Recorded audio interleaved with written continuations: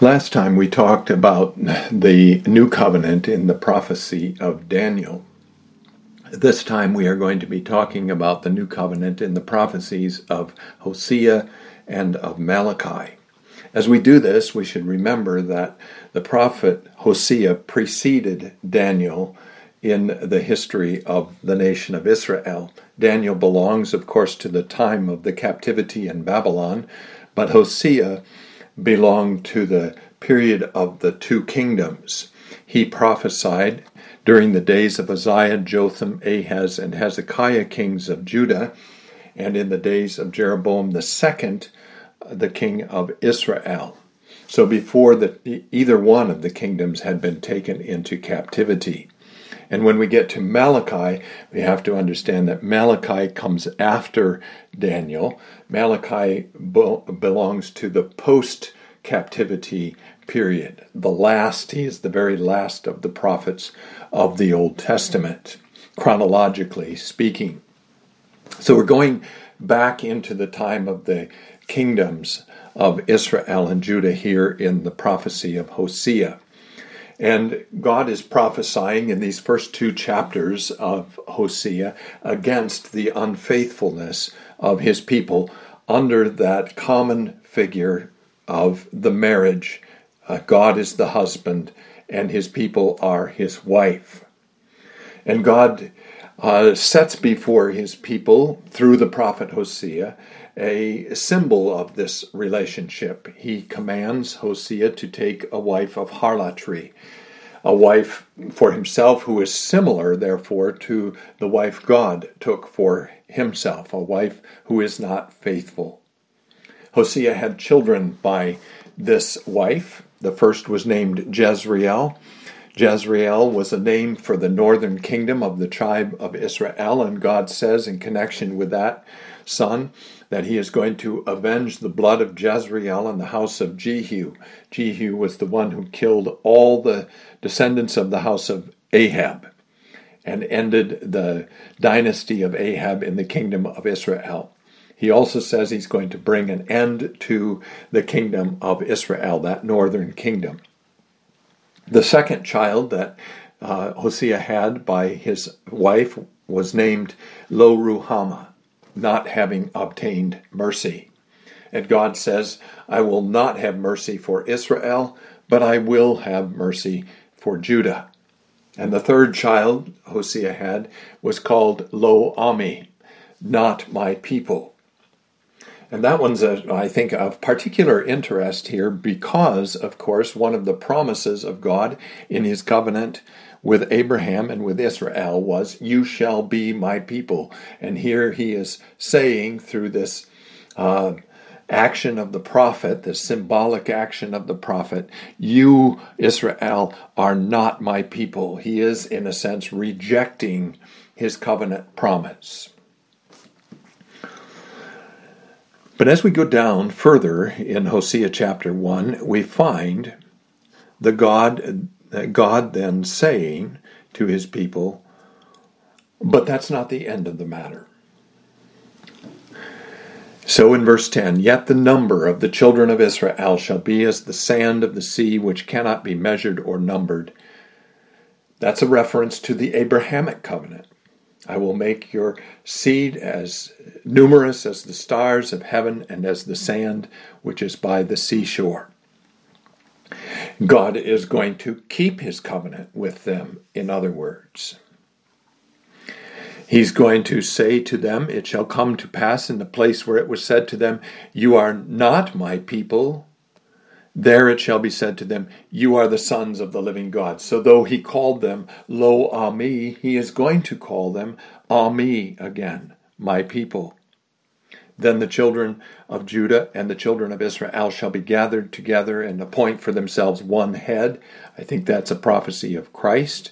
And they shall come up out of the land, for great will be the day of Jezreel. And I think chapter 2, verse 1 also belongs with those verses of promise in the end of chapter 1. Say to your brethren, my people, and to your sisters, mercy is shown. That is, Hosea is to proclaim to the people You are my people. You will obtain mercy. You are Ami. You are Ruhamah. So he named them first Lo Ami and Lo Ruhamah, and now he is changing their name to Ami and Ruhamah. So that's the first part of the prophecy. And there's clear references to his covenant with Israel there. Then in chapter 2, verse 2 and following, God begins to pronounce judgment on Israel again for her unfaithfulness. And there are descriptions in there of Israel's unfaithfulness, how wicked she was in her worship of other gods, and also of the judgments that God is going to bring on her for this unfaithfulness. We won't go into the details of that, but we should note that they recall for us the details that we saw in Ezekiel chapter 16. It's very well possible, in fact, that Ezekiel 16, which came later, of course, was based in part on this prophecy in Hosea chapter 2. But notice now that he says, in verse 4, I will not have mercy on her children, for they are the children of harlotry. So he's using again that word lo ruhamah. And in verse 5, her unfaithfulness, for their mother has played the harlot. She who conceived them has behaved shamefully, for she said, I will go after my lovers, who give me my bread and my water, my wool and my linen, my oil and my drink. So there's unfaithfulness, there's judgment again in this part of the prophecy. But again, when you get down to verse 14 in chapter 2, you find God reversing himself, as it were. He first talks about judgment, and then he talks about mercy. In verse 13, he concludes his pronouncing of judgment. I will punish her for the days of the Baals to which she burned incense.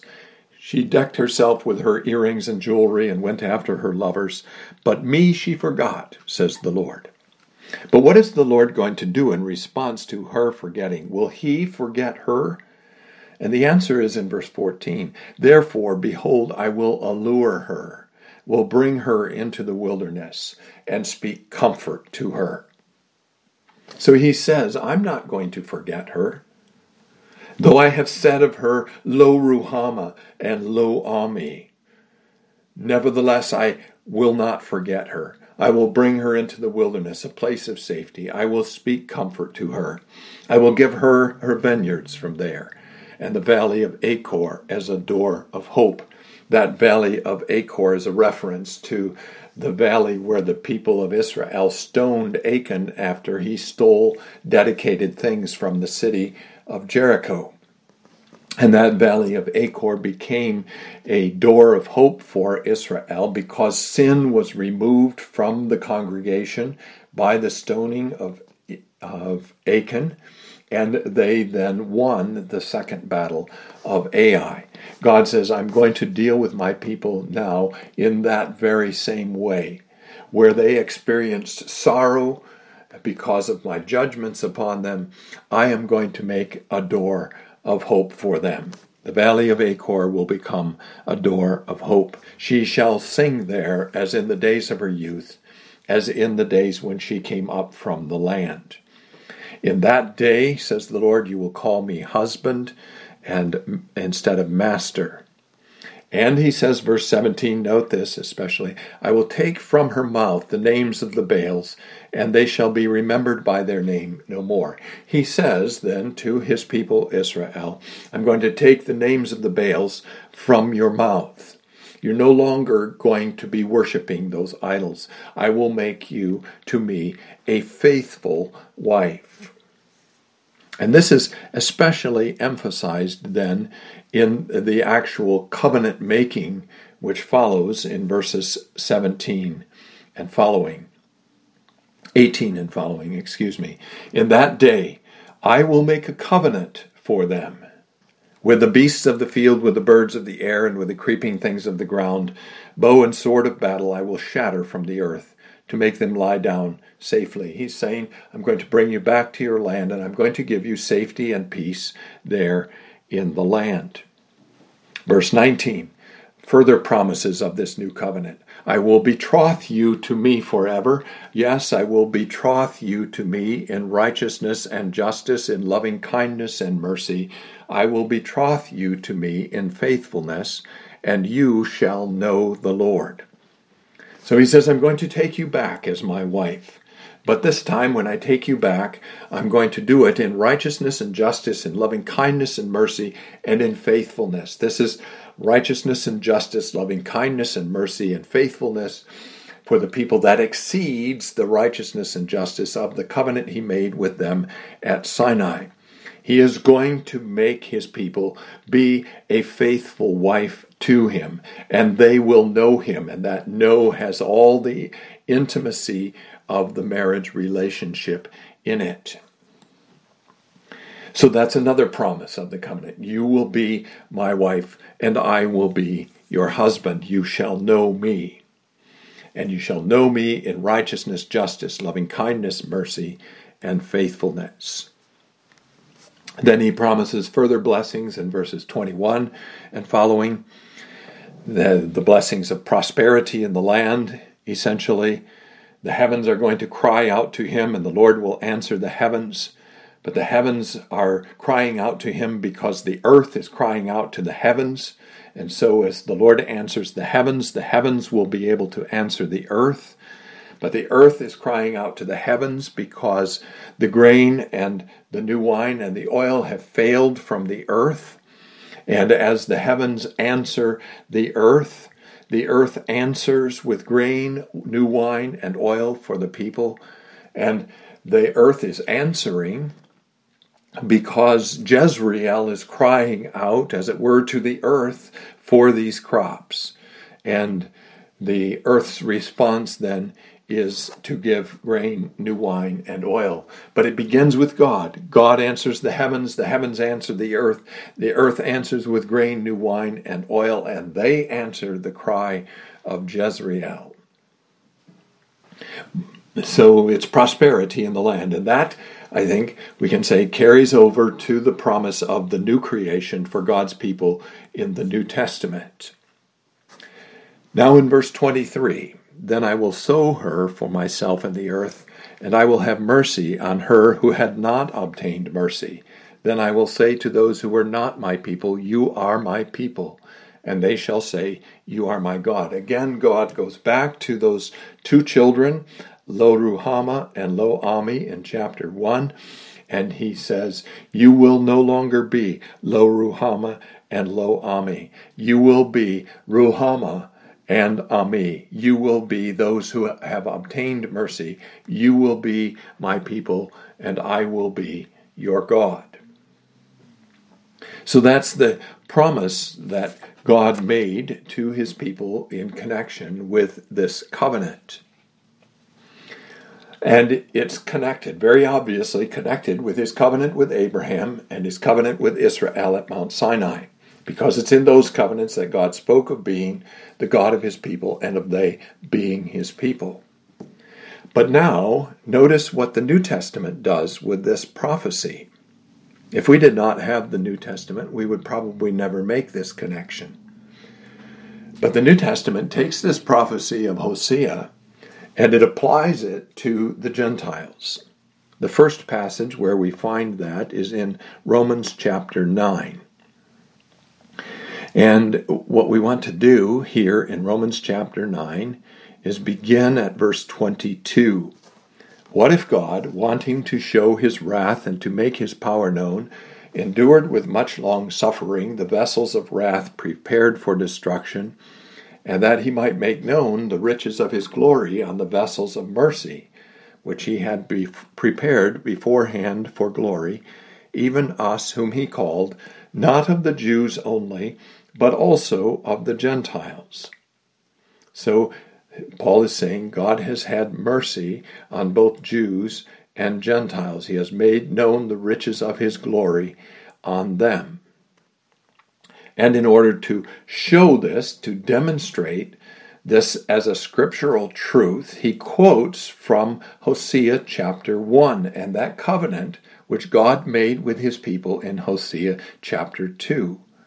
As he says also in Hosea, I will call them my people who were not my people, and her beloved who was not beloved. That's a direct quotation from Hosea chapter 1.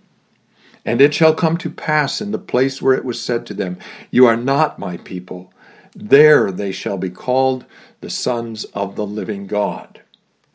So Paul takes that prophecy of Hosea and he applies it to the Gentiles, and he says the Gentiles were Lo Ami and Lo Ruhama in the Old Testament period. But they are now Ruhama and Ami. They are the fulfillment of that prophecy of Hosea chapters 1 and 2. And he takes other prophecies from the Old Testament and does the same thing with them. Verse 27, Isaiah also cries out concerning Israel, though the number of the children of Israel be as the sand of the sea, the remnant will be saved, for he will finish the work and cut it short in righteousness, because the Lord will make a short work upon the earth. And as Isaiah said before, unless the Lord of Sabaoth had left us a seed, we would have become like Sodom, and we would have been made like Gomorrah. And you say, well, that's about Israel. No, it's not. Verse 30, what shall we say then? That Gentiles who did not pursue righteousness have attained to righteousness, even the righteousness of faith. But Israel, pursuing the law of righteousness, has not attained to the law of righteousness. These prophecies that we would take as being about Israel are about the Gentiles, the gathering in of the Gentiles.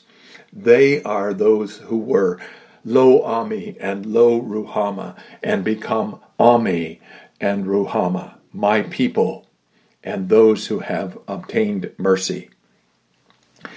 1 Peter chapter 2 also makes reference to this word of God through Hosea in chapter 10, but we will begin in chapter 2, verse 9. You are a chosen generation, a royal priesthood, a holy nation, his own special people, that you may proclaim the praises of him who called you out of darkness into his marvelous light, who once were not a people, but are now the people of God, who had not obtained mercy, but now have obtained mercy. So this is also prophecy, a word of God, which takes the prophecy of Hosea to be about Christians, of both Jews and Gentiles in the New Testament period. That prophecy then in Hosea is prophecy of the new covenant. We turn then for the second part of our study this afternoon to Malachi 3 verse 1. Now, in order to get some background on this, we're going to first of all point to the other uses of the word covenant in the prophecy of Malachi, and they're all found in chapter 2. First of all, in chapter 2, verses 4 and 5, God speaks of his covenant with Levi. Then you shall know that I have sent this commandment to you, that my covenant with Levi may continue, says the Lord of hosts. My covenant was with him, one of life and peace, and I gave them to him that he might fear me. So he feared me and was reverent before my name. And he continues to describe this covenant and the working of this covenant in the tribe of Levi. The law of truth was in his mouth, and injustice was not found on his lips. He walked with me in peace and equity, and turned many away from iniquity. For the lips of a priest should keep knowledge, and the people should seek the law from his mouth, for he is the messenger of the Lord of hosts. Just note that word messenger and hold it in your mind for a few minutes until we can come back to it. But let's notice here then that this covenant with Levi is the choosing of Levi to be the tribe that served in the temple and the tabernacle.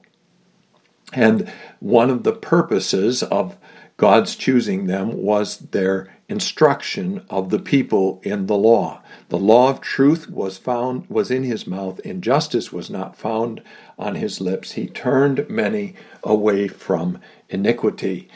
This is, we might call it a sub-covenant of the covenant of the Lord with his people at Mount Sinai. And the purpose was, of course, their service to the people as they worked in the tabernacle. But then, in verse 8, God accuses them of corrupting this covenant. You have departed from the way, you have caused many to stumble at the law, you have corrupted the covenant of Levi, says the Lord of hosts.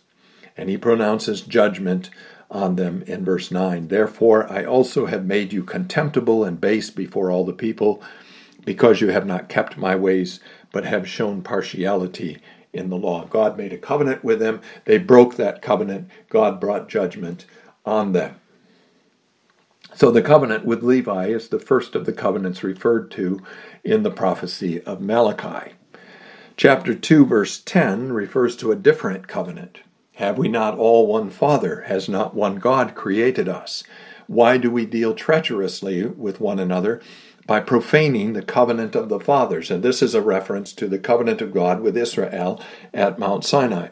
Judah has dealt treacherously, and an abomination has been committed in Israel and in Jerusalem. For Judah has profaned the Lord's holy institution, which he loves. He has married the daughter of a foreign god. And of course, the point here is that in that covenant which the Lord made with Israel at Sinai, he forbade them to marry heathen wives. That was part of his covenant. They had to take their wives from the people of Israel. And he forbade them to take heathen wives, Deuteronomy 7, because if they took heathen wives, those wives would turn their hearts away from him, and they would begin to worship the gods of the nations in whose land they were living.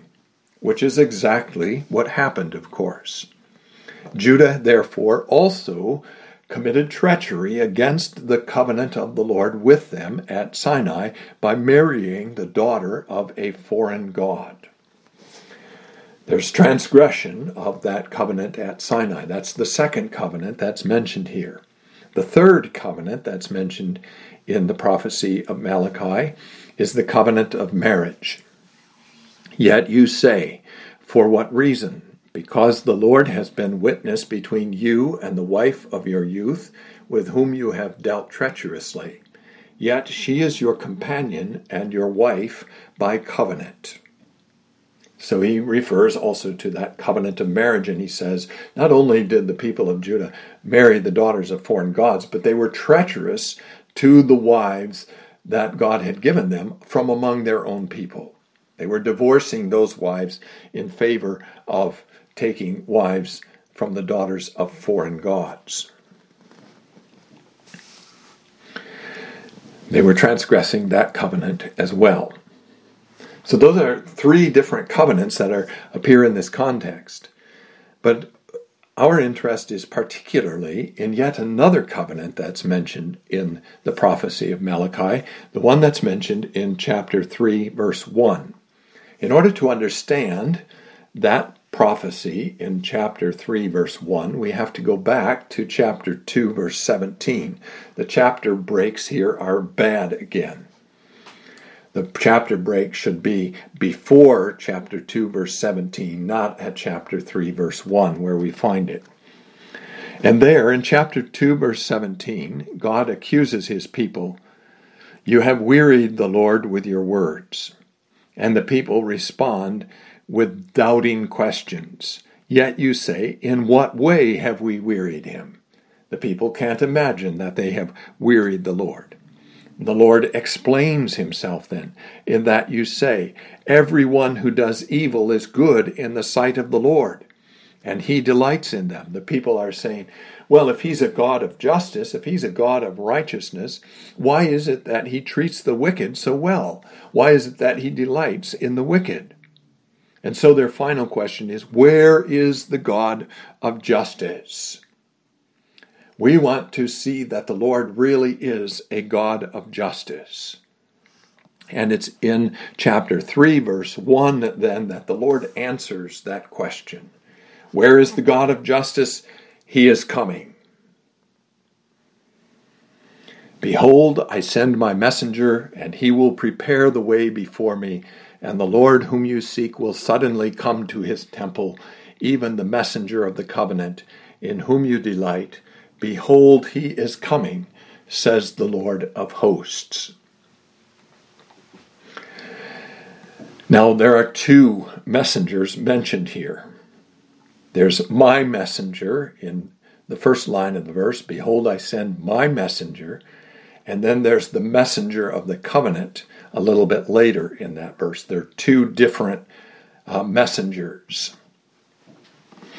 But let's begin then with that word messenger. There's a lot of playing with that word messenger here in the prophecy of Malachi. Remember that I asked you to keep in mind the reference to the priests as the messengers of the Lord in chapter 2. They are messengers. And so we may take it here in chapter 3, verse 1, that first of all, he's referring to the priests. I send my messenger, that is, I send a priestly messenger. Secondly, that name, that word, my messenger, is the word in Hebrew, Malachi. He's playing also with that name Malachi, which means my messenger. So there's a reference to a priestly messenger. There's a reference to the prophet Malachi. And then we understand that ultimately this passage refers to John the Baptist, who prepares the way before the Lord in his coming. Mark chapter 1, verse 2 talks about this. The beginning of the gospel of Jesus Christ, the Son of God, as it is written in the prophets, Behold, I send my messenger before your face, who will prepare your way before you. That's a direct quote from Malachi 3, verse 1. The voice of one crying in the wilderness, Prepare the way of the Lord, make his path straight. That's a quotation from Isaiah chapter 40. So this is a reference to John the Baptist. As Mark points out in the verse immediately following, verse 4, John came baptizing in the wilderness and preaching a baptism of repentance for the remission of sins. So you get a lot of play with that word messenger in Malachi 3, verse 1, but ultimately it's a reference to John the Baptist himself. He is the Lord's messenger to prepare the way before him. But there's a second messenger then who follows the lead of this first messenger. And he is called the messenger of the covenant. And this messenger of the covenant is identified with the Lord himself. And the Lord, whom you seek, will suddenly come to his temple, even the messenger of the covenant, in whom you delight. Behold, he is coming, says the Lord of hosts.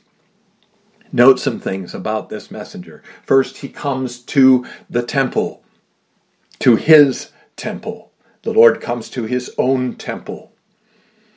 He also comes as a priest then.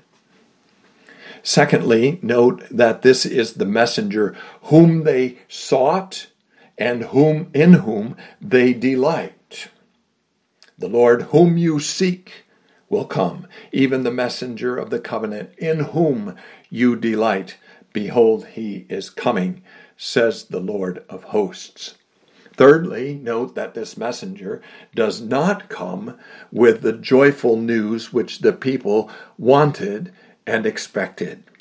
But who, verse 2, can endure the day of his coming, and who can stand when he appears? For he is like a refiner's fire and like launderer's soap. He's coming, God says, with judgment, not as you expect. And that gives to the words whom you seek and in whom you delight in verse 1 an ironic twist. The people say, where is the God of justice? Let him come. God says he's coming, and when he comes, you won't be happy. He's going to be like refiner's fire and like launderer's soap. He will sit as a refiner and a purifier of silver. He will purify the sons of Levi and purge them as gold and silver, that they may offer to the Lord an offering in righteousness. Then the offering of Judah and Jerusalem will be pleasant to the Lord as in the days of old, as in former years. And I will come near you for judgment. I will be a swift witness against sorcerers, against adulterers, against perjurers, against those who exploit wage earners and widows and orphans, and against those who turn away an alien, because they do not fear me, says the Lord of hosts. He's going to come with purifying fire. He's going to come with judgment. He's going to come with the curses of the covenant, as noted in Deuteronomy chapters 28 and following. He is the messenger of the covenant, who's coming with judgment. That messenger of the covenant is our Lord Jesus Christ. And he is called here the messenger of the covenant because he brings the word of the covenant. This is the new covenant in my blood, which is shed for many for the remission of sins. He brings the covenant word. He is the covenant word. In the beginning was the Word, and the Word was with God, and the Word was God. And the Word became flesh and tabernacled among us. He fulfills the covenant of the Lord with his people, all those Old Testament covenants. So he's the messenger of the covenant par excellence. He is the messenger of the covenant who brings to fulfillment all the promises of the Old Testament. He comes to the temple of God as a priest to offer himself as a sacrifice, but also to judge. He did that twice in his ministry. He went to the temple. He found in the temple buyers and sellers, and he overthrew their tables and drove them out of the temple. But that was just a picture of what he's doing through all of his work in Old and New Testaments. He is purifying the sons of Levi. So this is Christ coming as the messenger of the covenant. Christ coming as judge in judgment. Christ coming also to purify, so that the sons of Levi may bring an offering in righteousness and make the offering of Judah and Jerusalem again pleasing and acceptable to the Lord.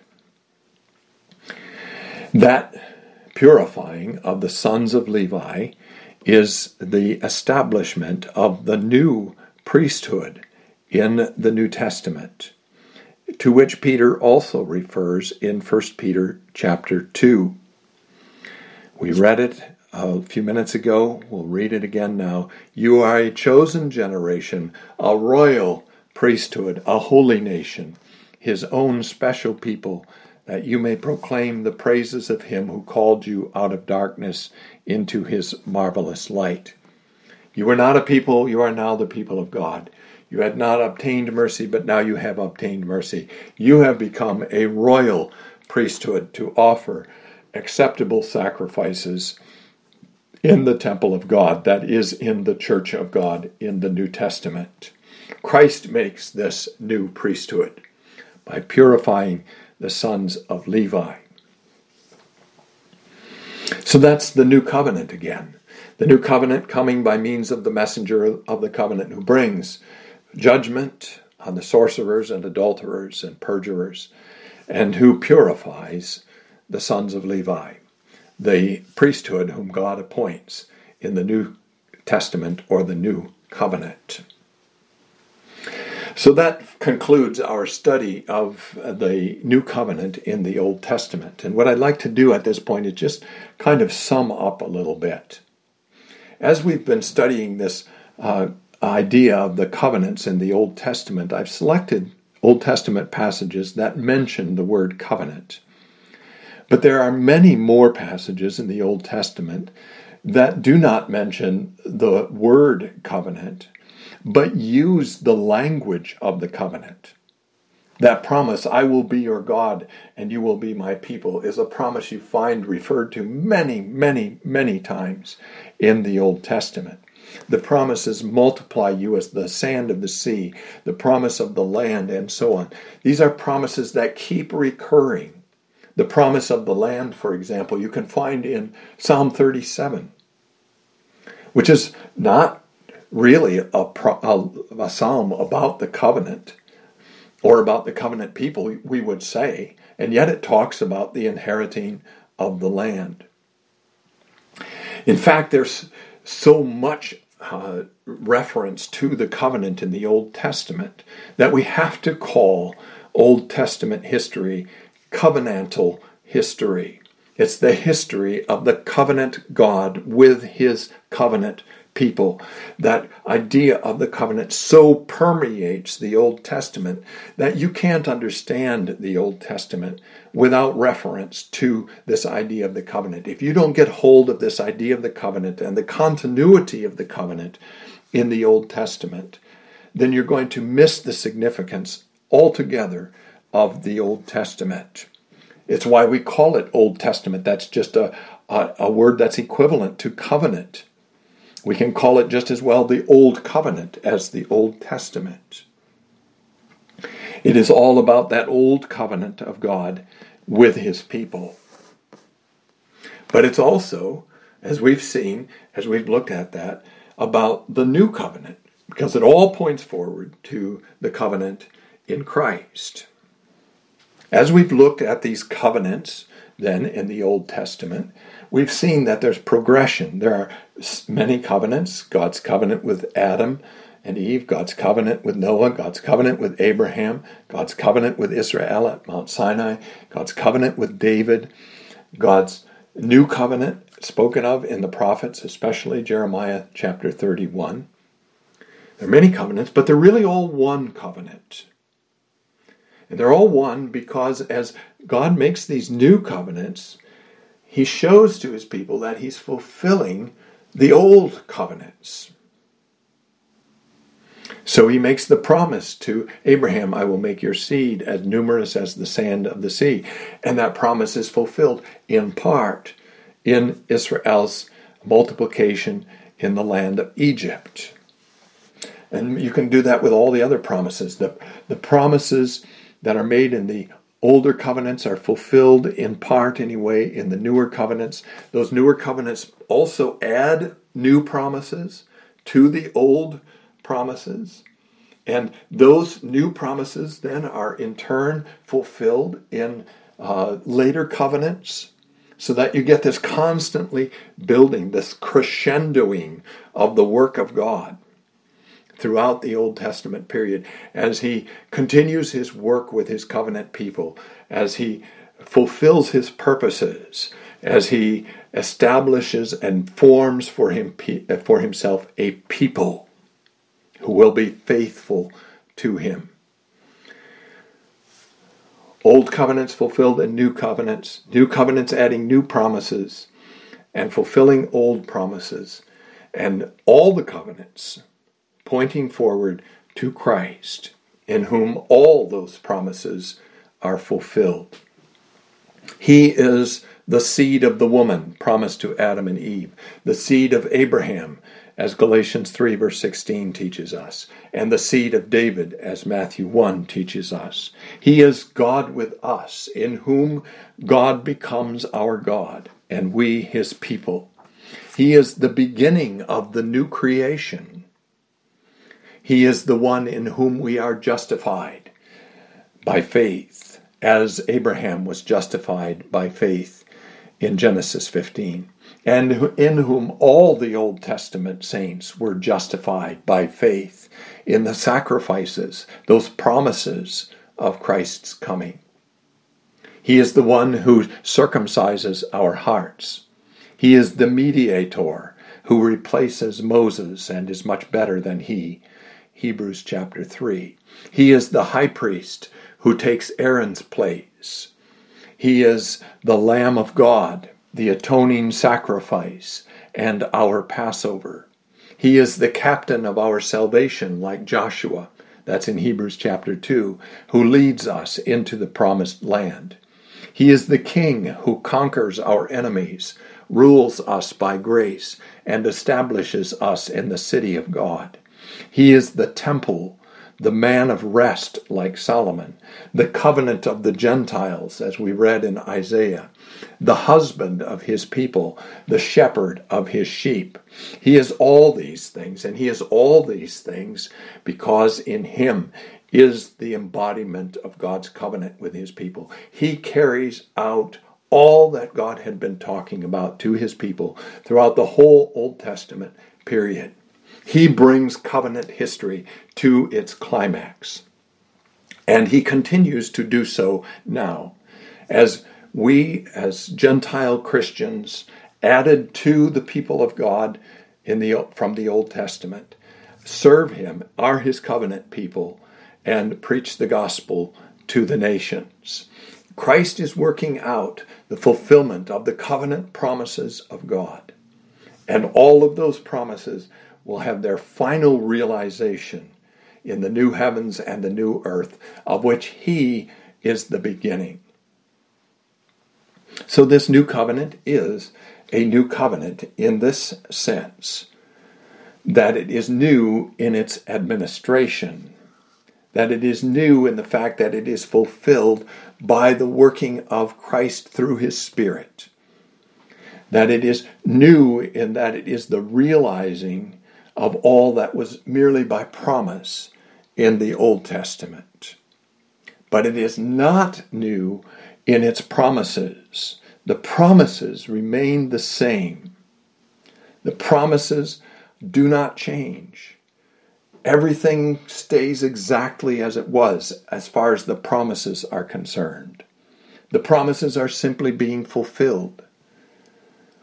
What's different is the administration. The administration is no longer through the law, as we read in 2 Corinthians 3, but it is through the Spirit. And the administration, and this new administration, gives us the reality to which all the old covenants promised, to which all the old covenants pointed, So what we have then, if we look at the history of the world, not just the history of Israel in the Old Testament, but the history of the world in both Old and New Testaments, is a covenant-making God, gathering for himself a covenant people, making for himself a new people out of the fallen human race, and forming and shaping that people to become the inheritors of the everlasting kingdom, of the new heavens and the new earth, which were promised in the covenant with Noah. This is a continuous history then that comes to its climax, its ultimate goal in Christ's second coming and the creation of the new heavens and the new earth, and the perfection of the covenant people and their relationship with their ever-faithful, covenant-keeping God. This is why I cannot accept premillennialism, dispensationalism, postmillennialism, Messianic Judaism, or any of those other ideas which give to the Jews special place in the purposes of God, or which seek some kind of, at least temporary, earthly kingdom of Christ. Everything that Christ is doing ultimately is heavenly. And he seeks no earthly kingdom. His kingdom, as it exists here on earth even now, is essentially a heavenly kingdom and the beginning of that new and everlasting kingdom which he will make perfect in the new heavens and the new earth. Christ is the fulfillment of the covenant of God. Christ is the covenant of God, the messenger of the covenant, and the reality of all the promises of God. May God bless you with his word.